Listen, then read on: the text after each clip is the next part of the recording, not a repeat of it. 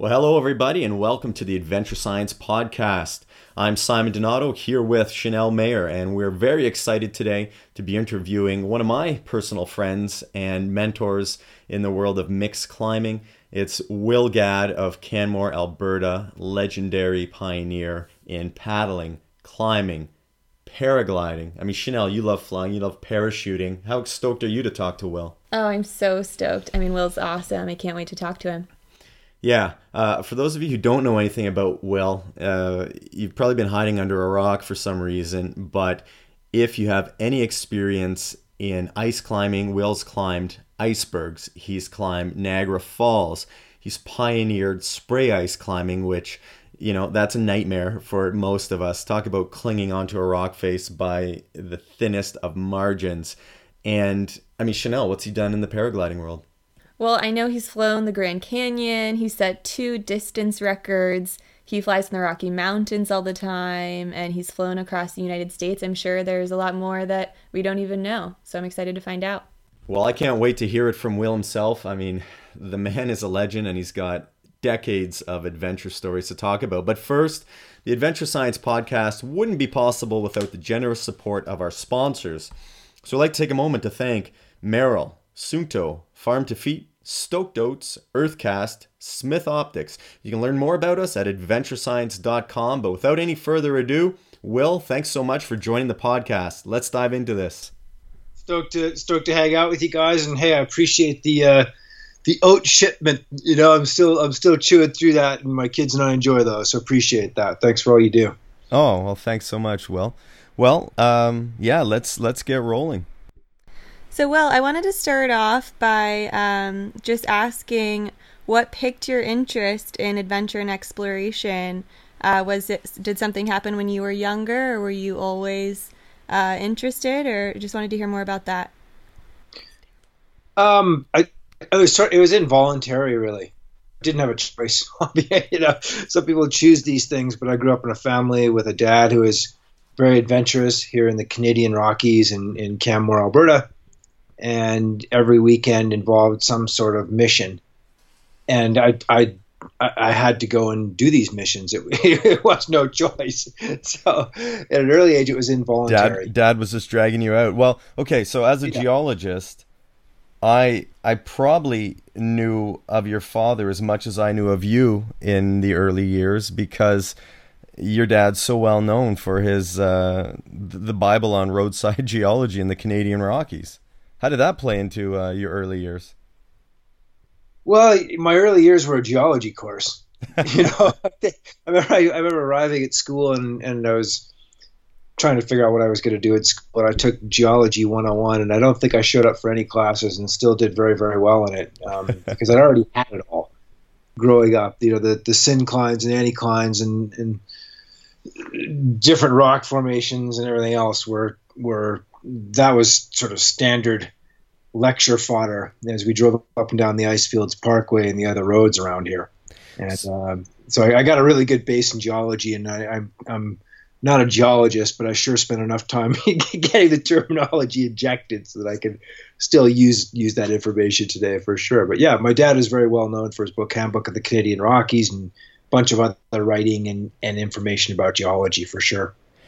Just before we get into some more specific stuff, I'm personally interested in how, I guess, that early geologic training maybe played into your understanding and comprehension of, you know, the challenges that you take on today, both on the rock or ice or in the air. I mean, reading the terrain and understanding the geology to some degree. How would you say that's helped you get to where you are and negotiate challenges?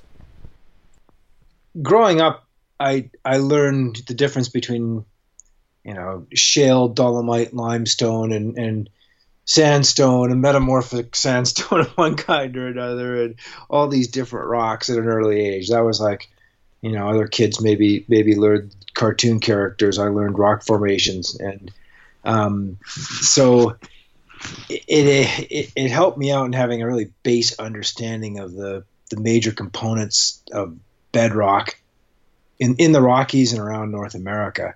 It's good to know the difference between granite and our usual junk show limestone here, and how it takes gear and why. And it is useful knowledge. Knowledge is always really, really useful to have sooner or later somehow. And I was lucky to get a lot of it. But, I think to me, those understanding rock, if you're going to be a climber or do anything outside, is part of the craft of being in the mountains. You should have a pretty good idea what grows there, and what the rocks are and what the animals are and how things move around and how the days work. That's pretty important to me. So, Will, how did you first get into rock and ice climbing? Well, I got dragged out as a kid. My dad would drag me out, and then I discovered girls and BMX bikes and more exciting forms of entertainment. And I didn't do much climbing in my early teens at all. I got into kayaking on my own. That was my first really major sport on my own when I was 14. And I was really lucky to have some great mentors in the Jasper area who would take me out on the rivers with them. And geology is useful for that as well. A granite river forms up really differently than a limestone river or a shale river. It's a really useful bit of information to have. So I got really into kayaking, and because of the climbing background I had as a kid, some of the more technical kayaking made more sense to me, just because I knew how to use ropes and stuff. So I did a lot of pretty great, really fun kayaking in the Canadian Rockies in high school. And then, the rivers don't run all year most of the time, so I kind of got sucked back into climbing when I was about 16. And discovered it on my own. I didn't do much climbing with my dad in my teens. I just raided his closet for, even at that point, pretty antiquated gear. He'd be like, "Where'd all my carabiners go?" And I'd be like, "Oh, get back to you on that." So some kids are stealing their parents' liquor. You're stealing your dad's beaners. I like it. I did both, but he had better choice in beaners than liquor, I gotta say. But yeah, so that's what got me into it, and then I just never really stopped. But all these sports go together. It's how the mountains work to me that's really interesting. And whether it's flying over them in my paraglider or kayaking the drainages or climbing or skiing, or it all goes together. Will, you mentioned paragliding. I love flying and heights, and I would love to hear more about your paragliding experiences and how you got into it. I was working as a reporter down in Colorado, and the paragliding nationals were up in Aspen, Colorado, and a friend of mine who had done a lot of paddling was flying in the paragliding nationals. I went up there and watched those guys, and I thought, that is pretty much the coolest thing ever. I got to do that. I went for a tandem with John Yates, who was a big climber at the time and had a climbing gear company, and I was hooked. Flying is just awesome, and I basically quit competitive sport climbing and climbing. Really, I didn't do a whole lot of climbing for about 5 years. I just obsessed over flying. Is that when you decided that you wanted to do long distance, or is that something that you grow into? And for our listeners, Will has set the longest paraglided flight record twice. Is that correct? Have I missed any? No, set a couple of world records, and paragliding, it's like Strava or something. Everybody cares about site records and stuff. So I've always. That's what it's all about. Yeah. Yeah, it's interesting. What could you do? So, but cross-country paragliding tests your understanding of how the sky works and why there are thermals in certain places and not in others, and what the clouds mean. And it gives you a really deep understanding on things like, lapse rate. That's pretty esoteric and obscure most of the time, but really matters in flying, especially in thermal-based flying, just using the sun's energy, like your stuff, Chanel. It's all that goes together, and it's just great. So it sucked me in, and I'm still at it. Yeah. Well, one of the themes of this podcast is adventure and exploration, and just listening to you talk about your experiences in the mountains. You mentioned that you like to try and understand them and figure them out, and it seems that it's almost all elements, right? It's on the mountain itself, it's the melt coming off of the mountains, or it's the air moving around the mountains. And is that a big driver for you? Your need and desire to explore, or is it purely the adventure and the adrenaline? Well, adventure and adrenaline are both good, right? Like this stuff is fun, or I wouldn't do it. If I wanted to be a scientist, I'd have. Well, I probably wouldn't be. I'm obviously ADD. You've got a PhD in geology, and I admire that. But I failed out of organic chemistry when it conflicted with my climbing schedule at school, right? So Yeah. I am not going to be a pure scientist. It's not my lot in life. But I do love understanding things and figuring out technical problems and coming up with solutions that allow me to work with the world in different ways. And to me, that's much more interesting than just the adventure or just the adrenaline.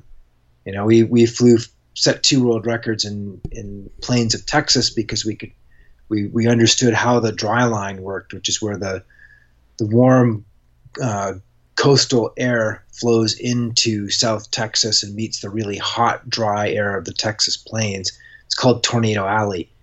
And if you fly on the right side of the dry line, then you end up with amazing thermals. And as we proved, and others have proved since then, you can fly long distances. And if we didn't have that knowledge and worked with people who understood that system really well, we couldn't have done those flights. And most of what I do does rely on some sort of hypothesis, and then you go out and test it and get your ass kicked and come up with a better one. So it's a form of science. It's just more personal experimentation than technical science. Well, that's interesting, because I look at the projects that you undertake, and I've noticed, and in our discussions with 40 Winters, that you're a very patient man, and I love your mantra, at least that you gave us at the time, which was bail early and bail often. And with the spray ice near Chamonix, you say it in a video online that I was watching. It took you 5 years before you nailed it. I mean, that's patience. It's commitment, and I commend both of those. It's a different mindset. Well, thank you. I'm not sure on the patience things. The patience approach, my children might disagree today. But yeah, these things are kind of one of the things I love about the mountains is it does force you to. They do force you to be a better human. Often, you can't argue with them. I'm patient because that's what it takes there. I'm not always the most patient person in life. I like to get places, and slow drivers give me migraines. I wish I were that way, but the thing I love about the mountains is that they force you to be maybe better than you would be in other environments, and you have to have patience to do anything in the mountains. You have to wait for when conditions are good, and then seize them. You can't force it when conditions are bad. The mountains always win, and so I've learned that. It took some time, but I have learned that. Yeah, and I mean, today you wrote about Uli Steck's passing and how you were friends with him, and I don't know many of the details. I don't know if you know many of the details about what happened in the Himalayas, but being in this world where people are pushing limits and testing themselves in new ways and striving to test themselves continually, sometimes this happens, perhaps more often than we would like. I mean, I don't want to push you too much on this, but what are your thoughts, just about life and death on the mountains, and again, kind of going back to the mountains always win? Yeah, I really liked Uli. I spent a lot of time with him in Switzerland, and he visited here in Canada and had a lot of links to the Bow Valley where I live, and I really enjoyed him in a lot of different ways that maybe he wasn't well known for. He had a really great spirit and was a very giving person, and he became known as the Swiss Machine, this sort of Ubermensch of extreme climbing, and that sure was part of him. He went really hard and did amazing things. He did just amazing, stunning things, and wrestled with his demons. But I guess for him, when I think about him today, and I just really enjoyed the guy. He had a great spirit, and I first met him when he was, a relatively young kid working on a retail outdoor shop floor with a piece of shit car. You know, just we've all been there. That's where we all start and make it all work. And I admire that. And to see what he became was just really, really cool. And lots of Uli stories. I guess he never was that machine-like to me. He was driven and powerful and making something out of himself that maybe wasn't really that natural for him. You know, I've had the good fortune in life to hang out with some really amazing athletes, and be they Olympic athletes or just people who won the genetic lottery. And as hard as it is for people to believe, that really wasn't Uli. You know, he tended to be kind of pudgy, and he was always in a battle to like stay lead and stuff. And he wasn't the fastest always in the mountains. And that makes what he did all the more amazing, and takes the excuses away from the rest of us, in my view, to not do things because of our genetics or what we perceive as our limitations. You know, Uli just gave it until he figured it out, and he worked hard. He incorporated a lot of sports science into his training and really understood his body, and he went deeper levels than anybody else I know has gone outside of maybe professional cycling. And he got the results, and that impressed the hell out of him. And he was just a good guy. You know, he was funny and self-effacing, and just a good dude. And I do miss him. And you know, unfortunately, as you note, he's not the first nor the last in a long chain of people who have met their end in the mountains. Yeah, I have to say I was shocked. It's just, you know, you don't think these legends are going to die, and it seems to have been a bad year for it, at least for the people that I've been following. I don't mean to argue with you on that, but I do have to take exception with the surprise. You know, most of the people who play these games at a really high level, and Uli was playing in a league of his own. He knew it. He wasn't blind. He was a smart dude and knew he was playing with a very sketchy situation, and it was no surprise when I read that he had died. You know, it really wasn't. I'm sad about it, and I mourn it, and I grieve for him and his family and friends, but it wasn't a surprise. Mm-hmm. And I think we probably need to do some. I'm probably a little wound up just because he did pass, but fundamentally, I think our relationship and understanding of these sports is kind of fucked up, and we need to reevaluate it and be more honest with ourselves about these hazards. And Uli lived that; he knew it, and a lot of us, I don't think, have done a very good job of being realistic about them. You know, my friends don't die in car wrecks. They don't die of cancer. Although some have battled with that for sure. They die in the mountains. And it's not driving in your car to the mountains that's the dangerous part. My friends don't die in car accidents. That's bullshit. And so when somebody says they're surprised to read that a legend dies, I have to ask, really, you know, how much examination of these sports and of life is behind that? We need to look at it differently, or we are bullshitting ourselves.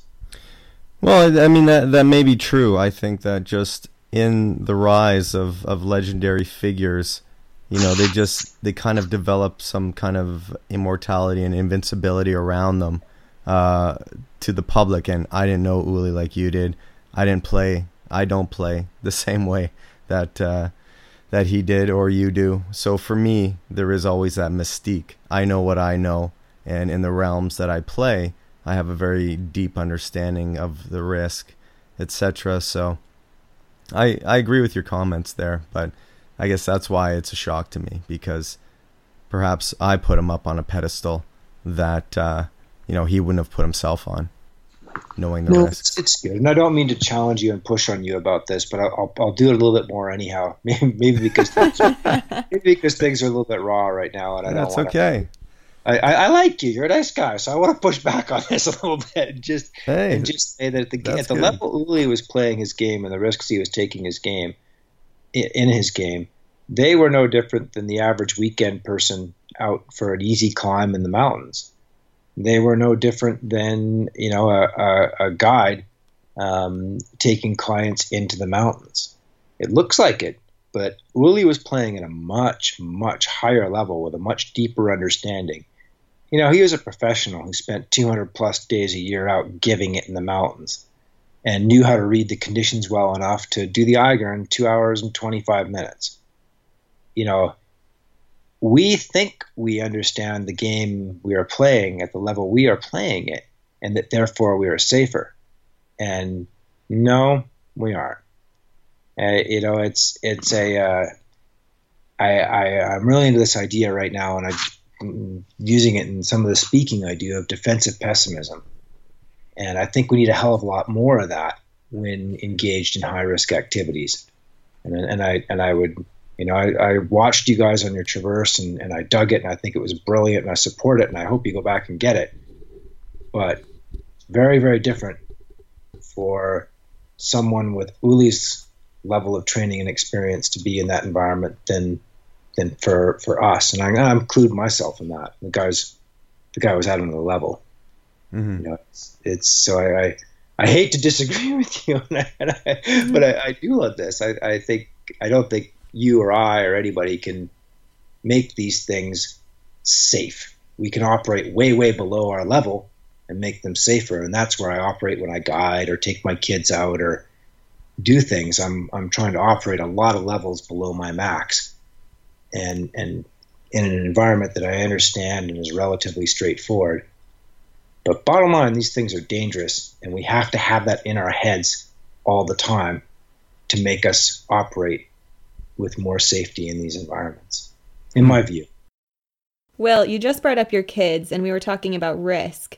I was wondering if having a family has changed the way you assess risk, because you certainly are in high-risk situations frequently. Does it get in your head, and how do you deal with that? Yeah, it does. Again, I try to operate at a level and in a place where I feel very secure, and I talk to myself and remind myself in the same words that I just used with Simon, that I need to be vigilant. I need to run that defensive pessimism, and I need to come home at night, and I do everything I can to make that safe. But fundamentally, it can never be safe, and nor can life. If we want to make our lives absolutely safe, then they're going to get very boring very fast. It's not going to be very interesting. We do have to take risks to do good things, and whether they're economic risks or physical risks, they're necessary. That's what makes being alive great and drives us forward. But yeah, kids change that. That's one more thing in the column of how great life is that I want to come home to. So it has definitely backed me down more. Well, that's interesting. I mean, I don't have kids. We don't have kids yet, but I can only imagine how my perception of risk will change. And yeah, it always comes down to the decision, right? What do you think you know? What are you willing to take on the day? And, you have to make that decision that as soon as I step out on this, it could all go to hell very, very quickly. So yeah, and it's good to realize that. And if I think if we approach the mountains not with this attitude of we've got this all covered and managed, but of what am I missing? And how can I make this work better?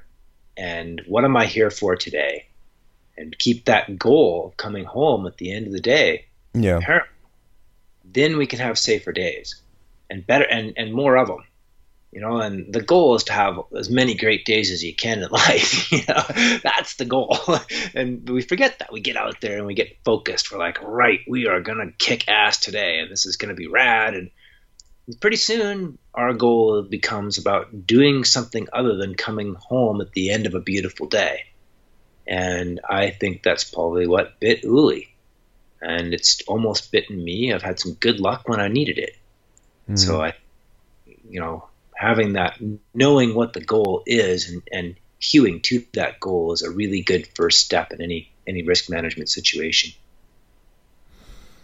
Yeah, I certainly agree with you. And the more time that I've spent in the mountains, the more my perspective on it has aligned with that too.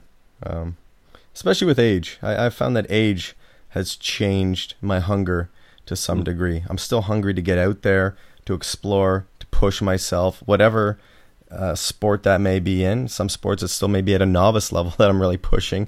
Other sports I may have some more proficiency. But I think that the hunger is to do it, and it's less about the outcome now, which my younger self would probably be like, what are you doing?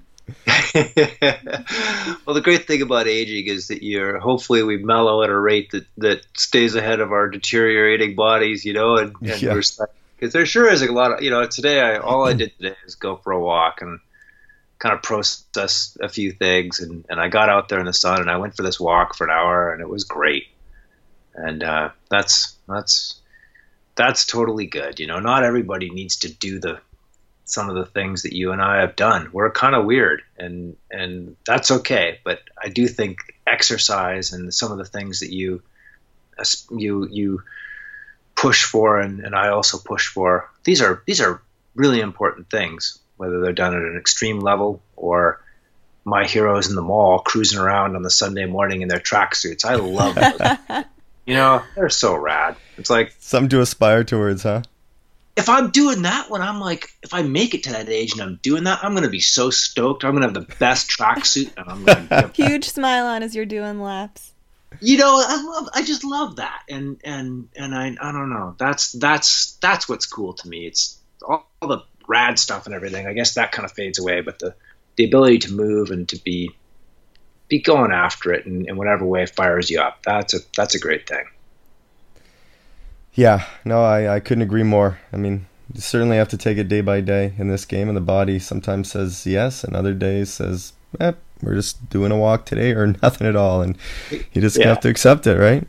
Yeah, it's and to enjoy it, and be present, and going to build a treehouse tomorrow with my kids, and that's going to be our activity for the day. Hey, that's a great goal. Construction skills. I've been building a very big treehouse with my dad on Long Trek Ranch over the past few months. So I hear you. It's a good thing to do. Hey, Will, I want to chat with you a little bit about some of your specific adventures, and these are going to be broad questions, but I want to know some of the best and most challenging that you've had over the years, some of the really memorable ones.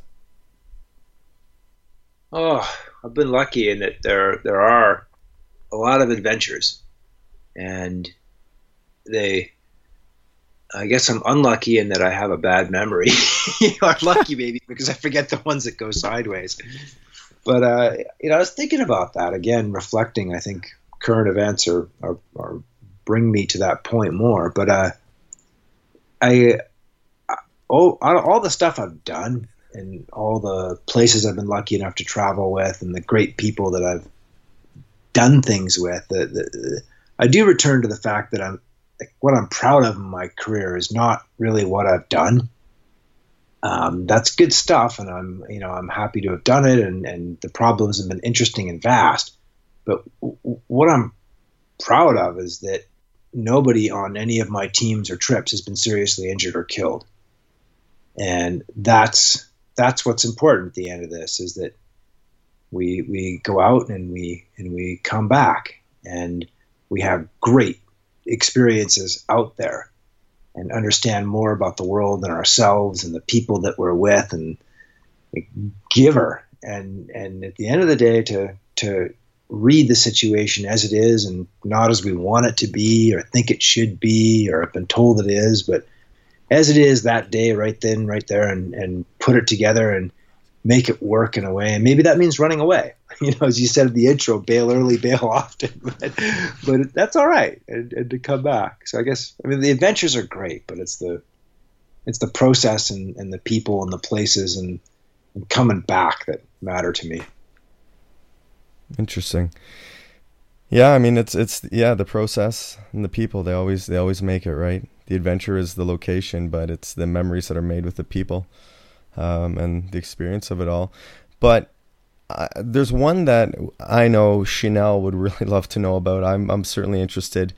Climbing some of the last ice on Mount Kilimanjaro, in an age where the climate's just getting warmer every year, glaciers are receding. I mean, you play in the ice. What did that feel like to you to be climbing a fragment? It's an interesting one, and this is, again, having kids feeds into things different in different ways than maybe I would look at life without kids. You know, if you're choosing not to have kids, then the future is maybe less personal. But when you've got kids and you see how violently and quickly things are changing at higher altitudes and higher latitudes globally, then yeah, it's personal. And I'm an ice climber, and nowhere in the world have I gone and people said, you know, it used to be warmer here and it's really gotten a lot colder. I've never had that happen. Everywhere I go in the world, from Greenland to South America and east to west, everybody says, yeah, it's warmer. And you can write that off a little bit and sort of say, well, you know, it's only 1 degree and this is really not a big deal, and the Earth's been a lot warmer. And then, you know, you have these little experiences like climbing ice on top of Kilimanjaro and glacial ice that has lasted for tens of thousands of years, and there's good science on it. You know, this is not some sort of mumbledy obscure thing. This is like straight up, yes, we can tell how much ice was here and how it worked and why, and now it's gone. And you can write that one off maybe, but then when I go to Ilulissat in Greenland and kids are building skateboard ramps in town because the town is snow free for several months more a year on average, and they're like, yeah, we're ordering shorts that we see online because we can ride our skateboards, and this is awesome. Oh man. Wow. Kind of go, wow. And then I go to Sweden, and where I'm supposed to go ice climbing, that historically had huge ice racing events with like trucks with studded tires in the lake, and the lake hasn't frozen over in the last 5 years. You put all these things together, and it's inescapable and rapid and violent. And I just keep getting hit between the eyes as I travel around in the mountains, and my maps are wrong. And they're not wrong by like a little bit, they're wrong by kilometers. The glaciers just aren't there. And the permafrost that used to hold the moraines together on the sides of the glaciers is melting. And all of this stuff has happened before, but never at rates like this. And it's I look at my kids, I think we're probably too late to really do a whole hell of a lot about it for them. What we can do is best manage the change that's going to result until enough people get worried about it. Things either get changed for us or we change them. Yeah, it's fascinating. You know, climate change certainly isn't going away, and it's not going to get any better unless we take some serious action. But it's certainly affecting all of us now. It's going to continue, and it's really interesting. People who live in the winter sports world, such as yourself, are just seeing it much more dramatically firsthand. Well, it's hard to maybe put a face on climate change when you read the newspaper that it's like, oh, it's 1 degree over 100 years, and the concentration of CO2 is now over 400 or whatever it's up to this week. You know, it's going up quick. It's hard to really, in my view anyhow, grasp that. But when I'm climbing on the last sliver of ice on top of Kilimanjaro, of what used to be a massive ice field, it's pretty darn obvious. It's like this is like, it's just a smack between the eyes, and well, that classic photo too is so eerie. I mean, yeah. Literally just that sliver and you. And that's what's crazy. You know, I'm used to seeing that sort of thing at the base of a glacier. You know, the glaciers pour out of the mountains around here, and they have that kind of thing at the base. I've seen that before. I have never seen it in the middle of basically a desert of what used to be a massive, kilometers wide ice field. Like, yeah, and it's a desert there now. It's pretty amazing. So yeah, my future. A lot of my future projects involve trying to put a human scale and face on things that are hard to see in just numbers and graphs in a newspaper or online. I want to make them real. You have done so many incredible and inspirational things in your life, and you've been a pioneer in the adventure sport world for so long. What's next on your list? Well, we did a really neat project under a local glacier here in the Canadian Rockies, where we were exploring the meltwater system underneath the glacier. And this started out, I thought it was a cool idea, and I partnered with a researcher at the University of Alberta, Dr. Martin Sharp, who had some questions about how water moved underneath glaciers, and we were able to get down in there and learn some really neat things. And he was so excited to be down there, and his excitement was infectious. He was talking about we've theorized this is how it works, and now look at it. And got some great footage and pictures that are going to help him in his teaching. And then just by accident, there's this kind of scum on the wall down there, and on ice or rock. On ice, and we're down in like pretty much the dark zone underneath here, right? There's not a lot of light that gets down there. It's under a glacier. Yeah. This should be pretty much sterile, right? Like, it's ice. You don't worry about, you freeze fish and you don't get diseases, freeze anything, and it kills off most of what's in there. And there's this kind of stuff on the wall, and I just thought it was some junk that had washed in from the surface, but we found more of it down deeper underneath the glacier. And it turned out that these are biofilms, which you guys could probably do a better job of explaining than I can, but they're sort of symbiotic life forms that are really hardy and can live in extreme environments. And nobody had ever found these underneath a glacier before.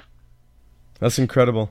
We interviewed George Karunas. He's a storm chaser, loves volcanoes, and he was doing something similar, except in essentially a volcanic pit. It was a methane sink that the Russians had lit up to burn the gas off, and they found extremophile bacteria. I mean, it's amazing where things live.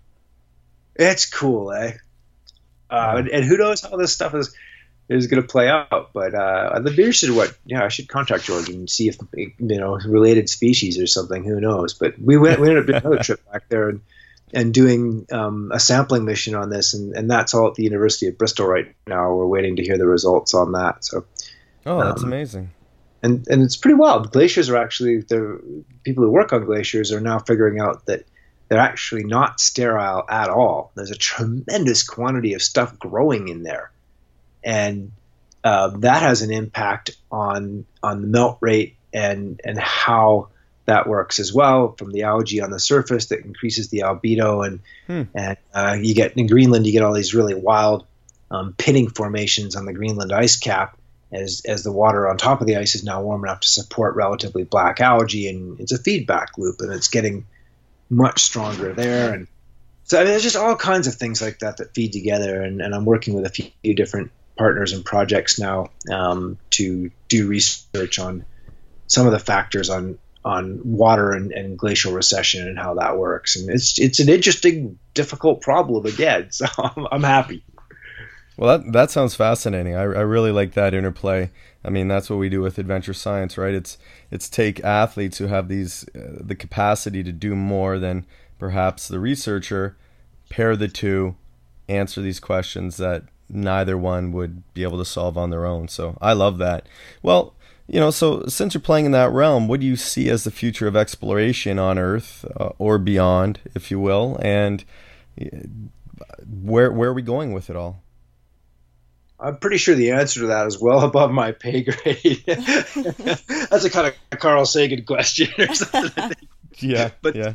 I'll take a stab at it with the understanding I'm wildly underqualified for it. But hey, you live it every day, though. You're very well qualified.